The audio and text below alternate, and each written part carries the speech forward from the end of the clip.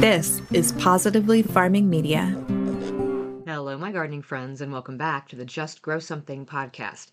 This episode is the second of two parts talking about growing for farmers market. This week, we're digging into changes and considerations for planning, planting, and pricing the produce that you want to take to market. When I first started, I really thought it was just a matter of increasing the volume of what I grew, but it turned out to be a little bit more complicated than that. It's not hard, but the amount of space that you have to work with is going to dictate what you grow and how you grow it. And that requires planning. Then, once you get to harvest, how the heck do you decide what to charge? We'll talk about all that today and more. Let's dig in. Hey, I'm Karen. I started gardening years ago in a small corner of my suburban backyard, then moved to a 5-acre lot outside city limits and expanded that garden to half an acre. What started as a way to provide for my family turned into a love for digging in the dirt and providing for others. Slowly, my husband and I built our small homestead into a 40-acre market farm through lots of trial and error and successes and failures. Eventually, I went back to school to get my degree in horticulture, and along the way, I discovered there is power in food. So I want to share everything I've learned with as many people as possible. This podcast is all about helping you become a better gardener and a better eater. Whether you're a seasoned gardener or have never grown a thing in your life, I want to give you the knowledge you need to get the biggest and best harvest you can. So, settle in, grab that garden journal, and get ready to just grow something. So we're just going to dig right into our topic this week, and we're going to start with the planning portion of growing for farmers market. The first step is deciding how much you think you're going to need and what fruits and vegetables you want to sell. It's really tempting to just increase the volume of everything you grow and have the widest variety possible at your stand. And if you're selling as a subscription box or maybe a CSA, that might be necessary just to keep your customers happy. They're going to want that variety every week. But if you're selling at a market or from a stand at the end of your driveway, you can be a bit more picky about what you choose to sell. Your table does not need to contain every type of vegetable that can be grown in your area across each part of the season. That can very quickly get to be overwhelming. My advice is choose a handful of things that you really enjoy growing and that you think you can get a consistent harvest from. Keep in mind, this is likely going to change throughout the market season based on your climate. I'll use our area as an example. We can grow really great leafy greens and green onions and radishes and things like that in the very early spring. And at the same time, we're planting all of those things that will end up being our early summer harvests. So once we get to the early summer, late spring, early summer, we're talking about things like beets and carrots, broccoli, cauliflower, cabbage, the earliest of those Irish potatoes, green beans. And then we move midsummer into the really heavy-duty favorites like tomatoes, cucumbers, peppers, sweet corn, melons, squash. And then as we're harvesting all of those things, we continue into fall. So the midsummer stuff is still going strong, but then we also get to sort of repeat a lot of what we were doing in the spring with those leafy greens and all those brassicas. But then we also get into the storage crops, things like root vegetables, again with the carrots, but also turnips and beets and those types of things, and then the sweet potatoes and even more sweet corn at that point. So there can be a lot of overlap with some of these, especially if you're taking advantage of succession planting. So, for example, in the early spring, we've got those leafy greens and we can be doing carrots and we can, move into the green beans and such. And we can do several plantings of those throughout that early part of the season. But once we hit the midsummer, it's just too hot around here for any of those to really do very, very well. So we pause on those. And then we can start again in the late summer and into the early fall. So we can grow those leafy greens and those early root vegetables and those green beans on both of the shoulder seasons, sort of in succession. And we're harvesting many of those at the same time that we're harvesting other ones that are coming from the other parts of the season. For example, the tomatoes. We're planting those, at the beginning of May, but we're not harvesting them until we start probably around that first week of July is the very earliest that we're getting those outdoor tomatoes. But those tomatoes will continue all the way through until the first frost. We not only make sure that we're planting varieties that are indeterminate that will continue to produce, but we also do determinate varieties that we plant twice so that we're sure that we have a crop that goes all the way through. So even though we're not going to have tomatoes in the spring when we have those first round of like lettuces and stuff for your salads, in the fall we will. So we'll get to have tomatoes at the same time we're having lettuce for the salads and stuff like that. And then sweet corn is another one. Sweet corn around here can be continually planted from the very early spring, if you've got the right varieties, all the way through to the late summer. And so they're harvested, late spring, early summer, all the way through into the first frost. There's a lot of overlap there. There is such a wide variety in our area for what we can grow. Now, if you're a little bit further north from us in the northern hemisphere and you've got a shorter growing season, you might be limited in what you can grow and how long you can grow it, especially if you're not using season extension. So that's going to be a concern. But if you're further south from me and you have a much longer growing season, or you can essentially grow year round, you have a wide range of things to choose from. The problem with this is that a lot of variety can very quickly lead to overwhelm. So pick your favorites for each part of the season, okay? And then we'll look at how to maximize your harvest window a little bit and utilize your garden space most appropriately. So think back to your walkthrough. We talked about this in the first episode of this series, going through and checking out the farmers markets that you plan to attend. Think back to your walkthrough of that. In looking at what was available, were the tomatoes always sold out? So was there room for more tomatoes at that market? Or were there a ton of vendors that all had tomatoes and they weren't selling out? The demand just wasn't there, or there was just too much at the market.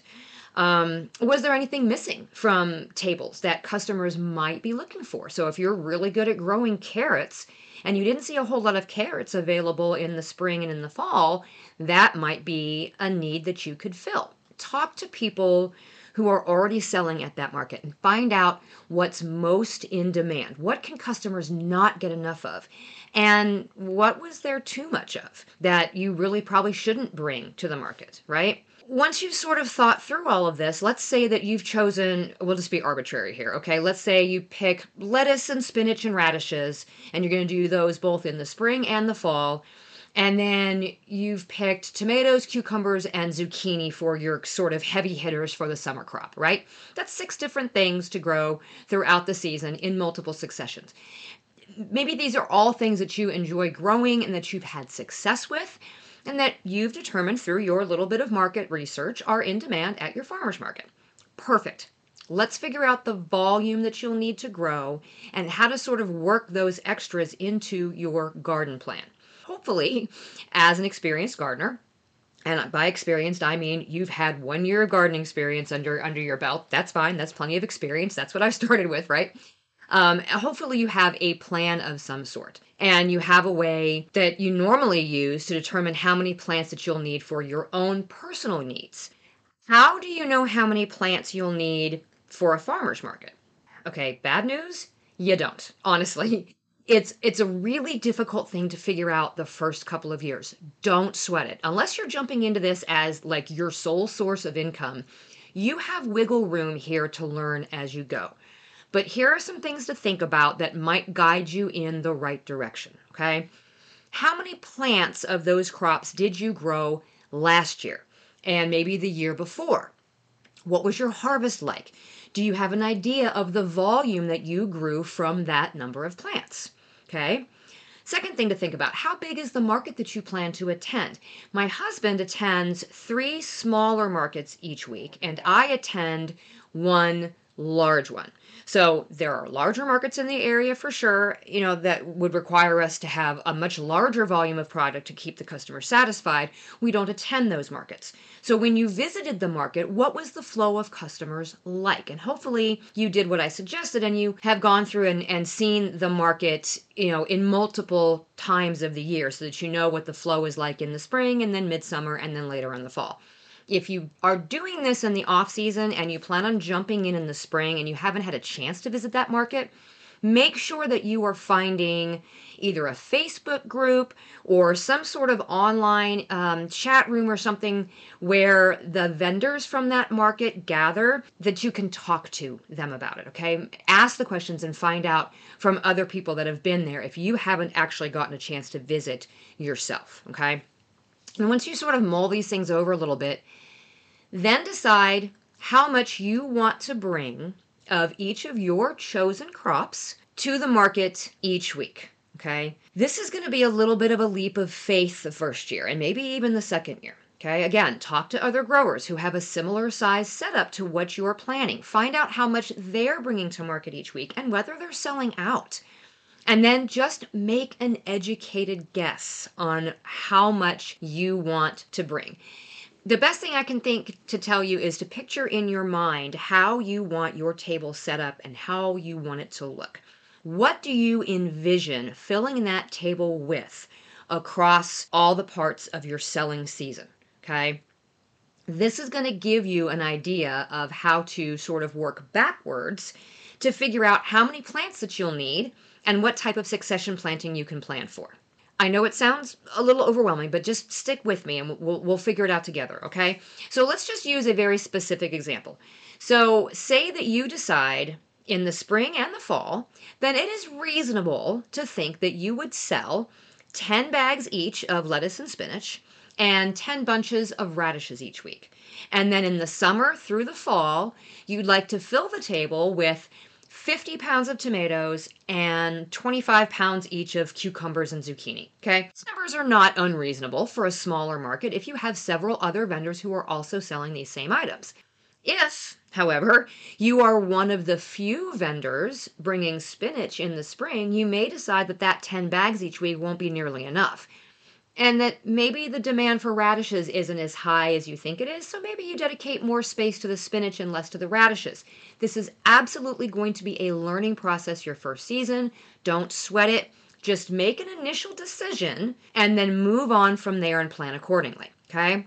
Once you know how much you want to bring to market, you need to figure out how many plants will give you that ideal yield. Now, this is going to take you back to how you plan for your garden for your own needs. How do you determine how many tomato plants that you need for the season personally for your family? Do you base it on the projected yield of each plant? I mean, it's easier to plan for a family of 4 than it is for a random number of customers that may or may not show up each week. And that's why I say choose a projected number of pounds of each item and then plan from there. Research the varieties that you plan to grow. What does the seed seller say about the yield? Use that as sort of a baseline. If you're growing multiple varieties, how quickly do they mature? Will they yield continuously over an extended period of time, like an indeterminate tomato or loose leaf lettuces? Or will it yield for a very specific amount of time and then be done, like a determinate tomato or a single head of lettuce? This will not only tell you how many plants of each type you'll need, but it's also going to help you develop a timeline, right? And this is where our succession planting and our interplanting comes in. So planting in sequence or planting all at once but using varieties that mature at different dates is just as important, if not more so, for a market garden as it is for your home garden. I mean, think about it. Have you planted successions of radishes in the spring that you'll get weeks and weeks of radishes and then get bored with them after like the first 3 harvests, and now you have enough radishes in the garden to last you another month, but you're totally over it? So with a market garden, that's not usually a problem. You may not have the same people shopping your stand week after week, so it'll be a good thing to have a steady supply of radishes on the table. So having those 10 bunches every week for 8 weeks in the spring makes it much more likely that you'll sell out of them than if you have 30 bunches on the table, but only for 3 weeks. So planting in succession allows you to have a more continuous harvest.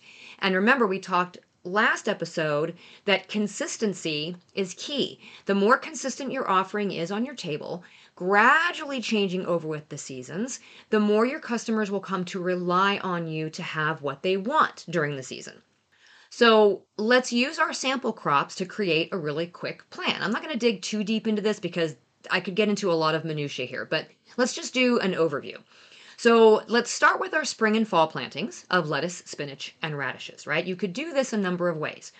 You can either choose several varieties of each of these that mature several weeks apart and plant them all at once, or stick with one or two favorite varieties and plant them several weeks apart for a continuous harvest. I actually practice both of these methods, and it depends on what I'm planting and when. So keep in mind, in the spring, when the weather and the soil is warming up quickly, the growth rate of your plants is also going to increase.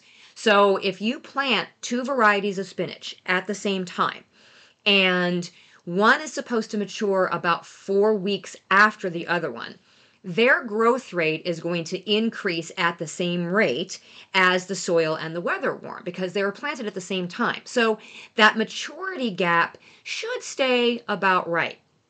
But if I plant one variety and I just opt to replant it every 2 weeks or so, that first batch is going to speed up its growth rate probably around the same time that I'm planting the second batch, right?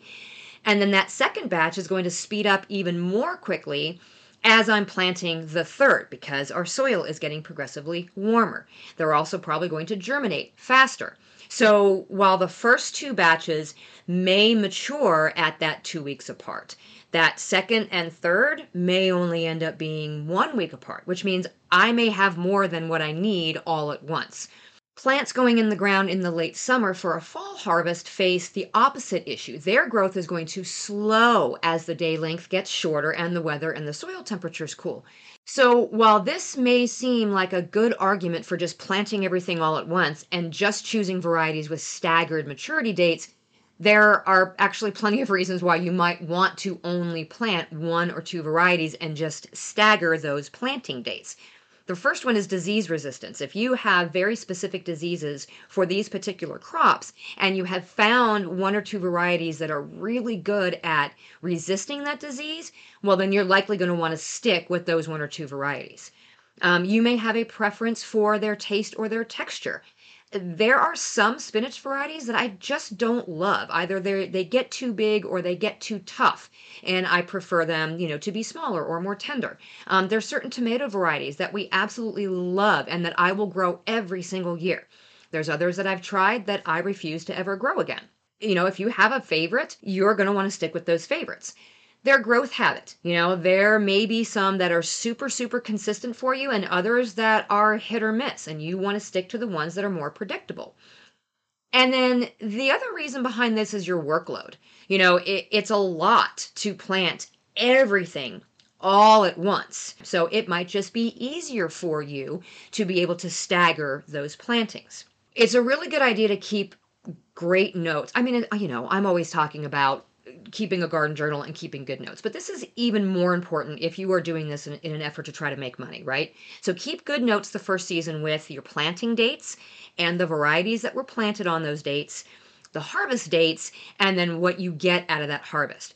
You will better be able to adjust the next season and the season after that if you think that things are like growing too quickly and they're leaving you with too little to harvest in the beginning and then like too much at the end. If there's too much overlap, if there's not enough overlap, you'll be able to adjust accordingly in the following seasons. The other thing to know is the potential yield of the varieties that you're choosing. So look for those notes from the seed seller or the plant breeder. For those lettuces, example, are you planting loose leaf lettuces that can be harvested 2 or 3 times before they're tapped out? Or are you planting head lettuces that take longer to mature and they're harvested only once? But then you can leave the stalk there and leave it in the ground and it will produce a small little crop of loose leaf, right? Is the spinach that you're growing better suited as a baby spinach crop or a full-sized? That's going to affect the volume that you harvest and how much of the spinach fills those bags that you intend to sell. And it's also going to affect how far apart you should plant those seeds, which is going to affect the amount of space that you need. So read the description of the variety for it to tell you its approximate yield per square foot or the yield per row foot. And if that specific information isn't available, there are lots of ways to look that up online. Just do a search for average yield per square foot or average yield per row foot of lettuce, and you will turn up a boatload of results. So, for example, if you determine that you're going to want 10 8-ounce bags of spinach at the market every week for the first 8 weeks that you're there, that's going to be a total of 40 pounds of spinach over those 2 months. Okay. The average yield per 10 row feet of spinach is 5 pounds. I mean, it could be as little as 4, it could be as high as, 8, but we're just going to say 5 pounds. That's kind of the average, right?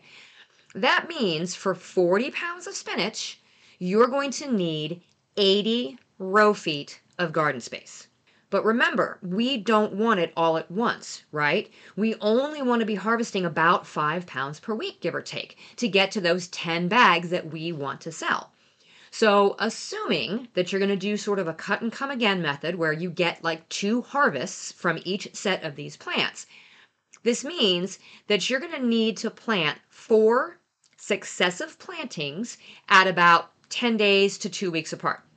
You'll harvest the first set and then harvest again while the next batch is maturing and so on. And so your planting date is going to be determined by how long it takes that spinach variety to get to maturity. Some varieties are as short as 40 days, others as long as 60 days. Or you can choose 4 varieties that mature 2 weeks apart from each other and just plant them all at once. This means that you will have to have all 80 row feet available at the start. Whereas if you stagger the plantings, you can reuse that first plot a second time for the final planting and use less space. So if space is at a premium, this may be the way that you want to do this. What do I mean? Say that you plant your first 20 feet of spinach on April 1st, and the second plot of 20 feet on April 15th, and the third plot on May 1st. By the time you need to plant that 4th plot on May 15th, that very first one that you planted way back on April 1st will likely already have been harvested. And you can actually probably wait another week to replant because remember, those soil temperatures will have warmed up, which means they're going to germinate faster and they're going to mature faster. So you can get the same 80 row feet of planting space in just 60 feet of space, but planting and harvesting in succession. So the space is also going to help determine whether or not you are doing succession planting or if you are planting multiple varieties that mature successively. There's the difference there, right? Let's use another example from your summer crops, okay? Let's choose the cucumbers. If you want to provide 20 pounds of cucumbers each week at your stand for the whole summer, let's just say that's mid-June through the end of September, so about 15 weeks. That's a total of 300 pounds of cucumbers. Now, if we're talking slicing cucumbers, the average weight of each is about 12 ounces. So maybe we just say it's easier at this point to say that we want to bring 25 cucumbers each week instead of selling it by weight, right? So let's just say 25 cucumbers a week. That's 375 cucumbers for the season. Your first consideration is going to be, how many cucumbers does your favorite variety of cucumber tend to yield each week? On average, most hybrid, full-sized varieties of cucumber will yield about 10 cucumbers per plant. 15 if you're planting like a pickling variety or a harvesting smaller, and it may only be 7 or 8 if you're using an heirloom variety. So let's just go with that hybrid full-size 10 cucumbers per plant, right? In theory, you would need 35 to 40 cucumber plants to get you to that 375 cucumbers per season. But does this mean that you'll get the 25 each week that you want? Or will you have a glut at the beginning and almost nothing toward the end? Well, that depends on consideration number 2. In your experience, in your garden, do your cucumber plants tend to keep producing all season long? Or do you find that you need to replace those plants halfway through the season to keep them producing? For me, we end up planting cucumbers at least twice, sometimes 3 times, depending on the disease pressure and the insect pressure, and then how late into the season we're growing cucumbers. In fact, I just went out today into the greenhouse and harvested cucumbers. So growing for market is definitely different than planning out your average home garden. This is another case where you may have boatloads of cucumbers at the beginning of the season, and then they start to slow down drastically toward the end of the summer, but it's okay because you're kind of sick of them by that point anyway. That doesn't necessarily jive with what you'll see with customers at your market stand, which means your third consideration, yet again, is garden space. Do you have room to plant 40 cucumber plants right off the bat and trellis them appropriately to get marketable fruit? Or will you need to plant 20 of them initially and then replace those with fresh plants as their production begins to slow down in order to save space? So what we just talked about between the cucumbers and the spinach, you're going to need to do this exercise with each one of the crops that you plan to sell at the market and prioritize your crops according to how much room you have to grow specifically for market versus what you're growing for your own home use. Now, you heard me say marketable fruit a second ago, right? Think about what your harvests have looked like in your garden thus far, okay, across your different seasons. You may be willing to eat the ugly tomatoes by cutting off the bad bits and the cracks and overlooking the bug damage on your leafy greens and just eating them anyway. I mean, I know we do. But will you be able to sell them like that? The answer is likely no, or you'll be selling them for a deep discount. Yes, some customers are happy to purchase the so-called ugly produce so long as they know the growing practices and that it's local and they understand that the quality is likely higher because it was picked recently, it's homegrown, so it doesn't matter if it's ugly. But other customers, not so much. So know your customer base and understand that you can plan for a certain level of harvest, but the quality of what you harvest is really going to determine the end result. You might plant enough spinach to potentially harvest 10 bags a week, but an infestation of Japanese beetles may mean that only half of that is sellable. If it's feasible, you may want to plant about 20% more than you think you'll need, just to be sure that you get enough marketable produce to bring to the table. Now, on the flip side, of course, you may end up with an overabundance, so have a plan for that too, whether it's donation or preserving it yourself or whatever, because anything can happen, right? Above all else, know that what you're planning is the potential harvest. It may be more, it may be less. Your first year is absolutely going to be a learning experience. And trust me when I say every year after that is also a learning experience. It's just that the curve just isn't quite as steep. You guys know I've been using Elm Dirt's products in our greenhouse and gardens all summer long with fantastic results. But now I've realized all my houseplants I've neglected all gardening season are in desperate need of being potted up. Just in time, Elm Dirt has announced their newest product, their all-purpose potting mix. This mix is a blend of organic ingredients crafted to create a living potting soil. Not only does it contain their ancient soil, a blend of worm castings along with 4 of the most bioactive soil-enhancing ingredients, it also contains no peat moss. You guys know I'm super concerned about the environmental impact of peat moss, and Elm Dirt has chosen to use pit moss for water retention instead. Pit moss is made from organic recycled paper and is a sustainable alternative to peat moss, which makes my little sustainable heart very happy. Elm Dirt is offering Just Grow Something gardening friends a little something special to get you started in using their products. Go to justgrowsomethingpodcast.com/dirt and use the code JUSTGROW at checkout to get a free bottle of their Bloom Juice with any purchase. That's justgrowsomethingpodcast.com/dirt with code JUSTGROW at checkout for a free bottle of Bloom Juice with any purchase from Elm Dirt. Okay, finally, let's talk pricing. Okay, there are a number of ways that you can go about figuring out how to price your items for a farmer's market. If you're planning a subscription or a CSA model, we'll talk about that in a second here too.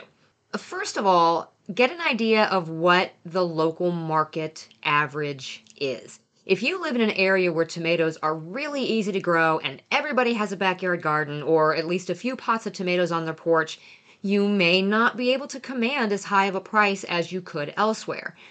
But if it's not common for people to grow their own spinach and there are very few other vendors selling that, then you can get a higher price for it.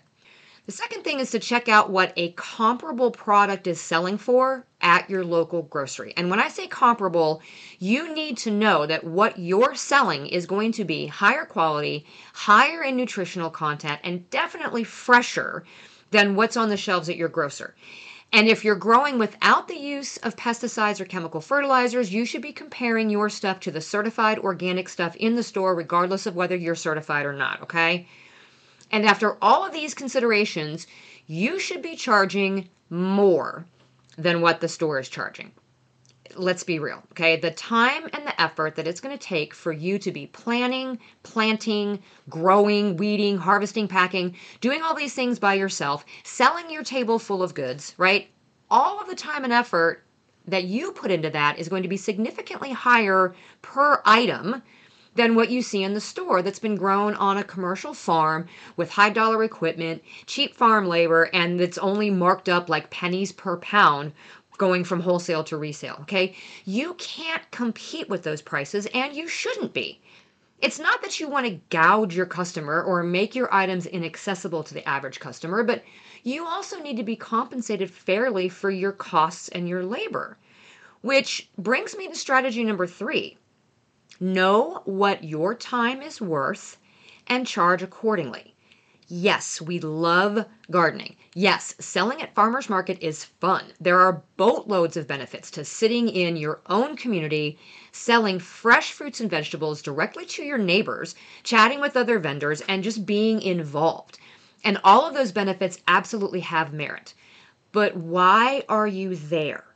Ultimately, more than likely, it's because you want to make some money. Okay, whether you just want to make enough to cover the costs of your own gardening, like essentially feeding your family for free, or if you're trying to make enough to add to a vacation fund or pay for lessons for your kids or pay down a credit card, or just to help make ends meet, whatever it is, you want to make money, right?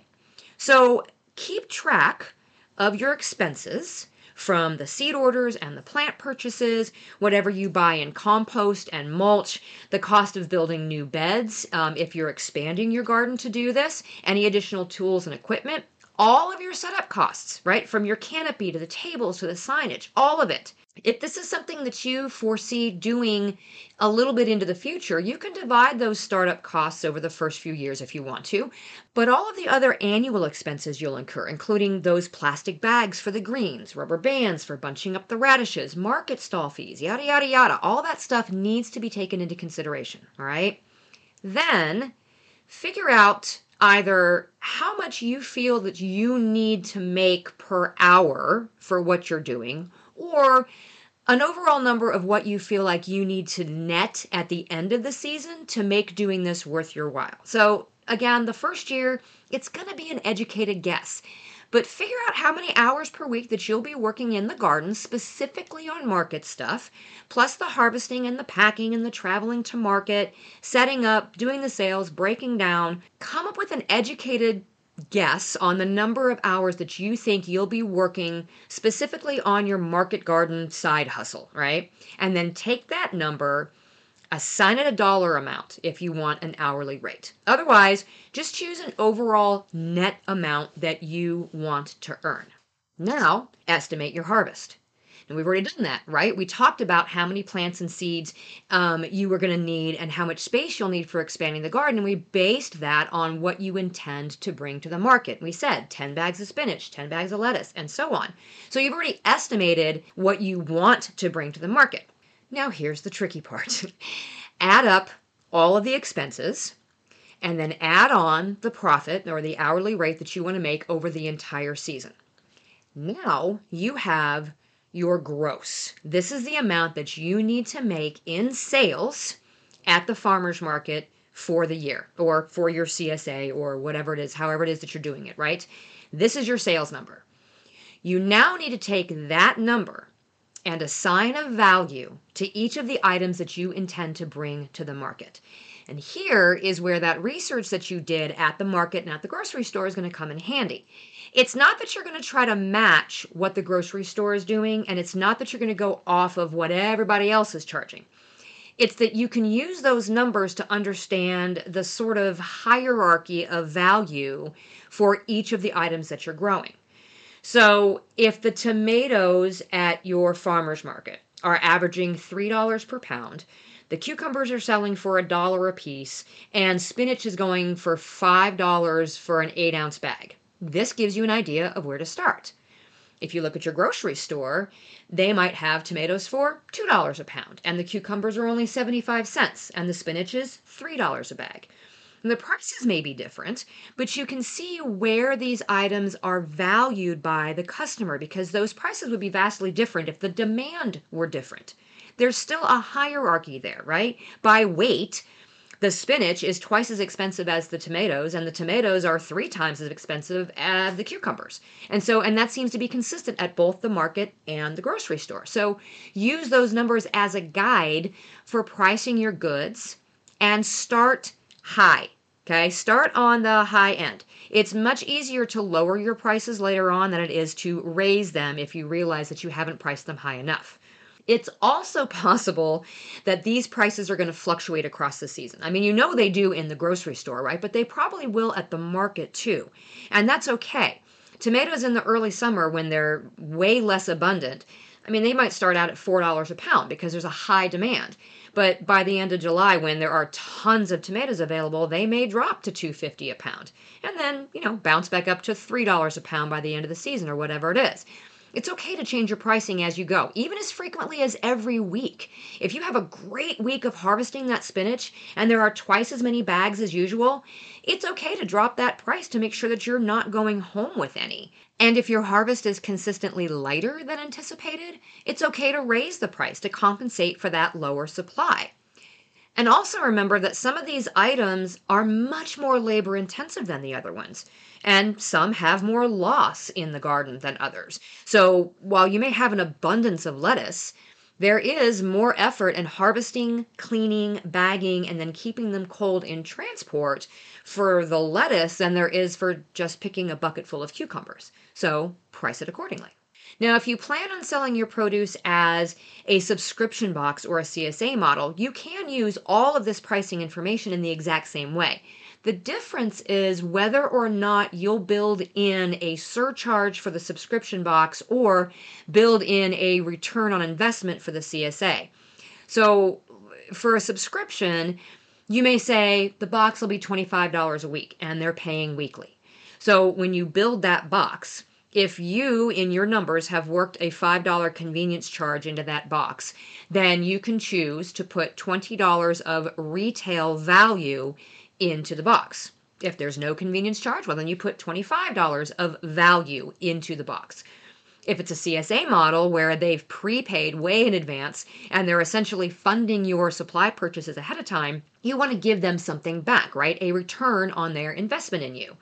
So you may price those boxes at $25 a week and they've paid for the entire season up front, but you choose to put at least $30 of retail value in the box. And that extra is their bonus for supporting you in the off season. So all the strategies that we just talked about and all the ways of figuring out what the price of things is or should be, you can use those in a subscription or CSA model for determining the value of what it is that's going into that box. There are plenty of ways to go about pricing. If you're really a numbers person, you can track your cost per crop. You can decide what you need each garden bed to earn as a profit and price what comes out of them that way. There are all kinds of different ways to do this. Just choose a direction and just start somewhere the first year and then just be flexible as you go throughout the season. And no matter how you decide to price things, do what's comfortable for you. Should you undervalue your time and the quality of what you're providing just to match the grocery store prices? Absolutely not. But Should you charge $5 per pound for something just because you can and then feel really lousy about it at the end of the day? No, absolutely not. Find the balance that works for you and whatever your goals are. Remember that you're brand new to this and give yourself some grace. So I hope that you found some value in this episode and the previous one, and that I was able to answer at least some of the questions that you may have had about starting a market garden or expanding your existing garden just a bit to be able to sell at a farmer's market. Did these past 2 episodes make you decide to go for it? Or did you decide it's really not something you want to tackle? Reach out, let me know. I would love to hear. And if you have any other questions around this topic, I would be super happy to answer those too. Now, coming this Friday, I have another bonus episode for you, and this is an interview that I never thought I would actually air. It's an interview with my husband, Arsenio, aka the Mean Farmer. It was originally just a test interview way back in January, just so I could kind of practice my processes before bringing on my first guests. But in honor of Veterans Day here in the U.S. on Friday, I thought the interview was poignant. So look for that interview to drop in the special episode on Friday. Until next time, my gardening friends, keep on cultivating that dream garden, and we'll talk again soon. You just finished another episode of the Just Grow Something podcast. For more information about today's topic, head on over to justgrowsomethingpodcast.com for all the episodes, show notes, blog posts, discount codes, and more. Don't forget to sign up for the newsletter while you're there. You can also head to Facebook and join a community of other gardeners asking questions and sharing their experiences in the Just Grow Something Gardening Friends Facebook group. And if you want to support this show even further, head to patreon.com/justgrowsomething to find out how. Until next time, my gardening friends, keep learning, keep growing, and we'll talk again soon. Plants going in the ground in the late summer for a fall harvest also basically same the So while this might seem a good, try again. But an infestation of Japanese beetles may mean that only half of that is saleable. Saleable? Sellable. We're going to go with sellable. And if your harvest is consistently lighter than expanding your existing garden just a bit to help to be able to... no.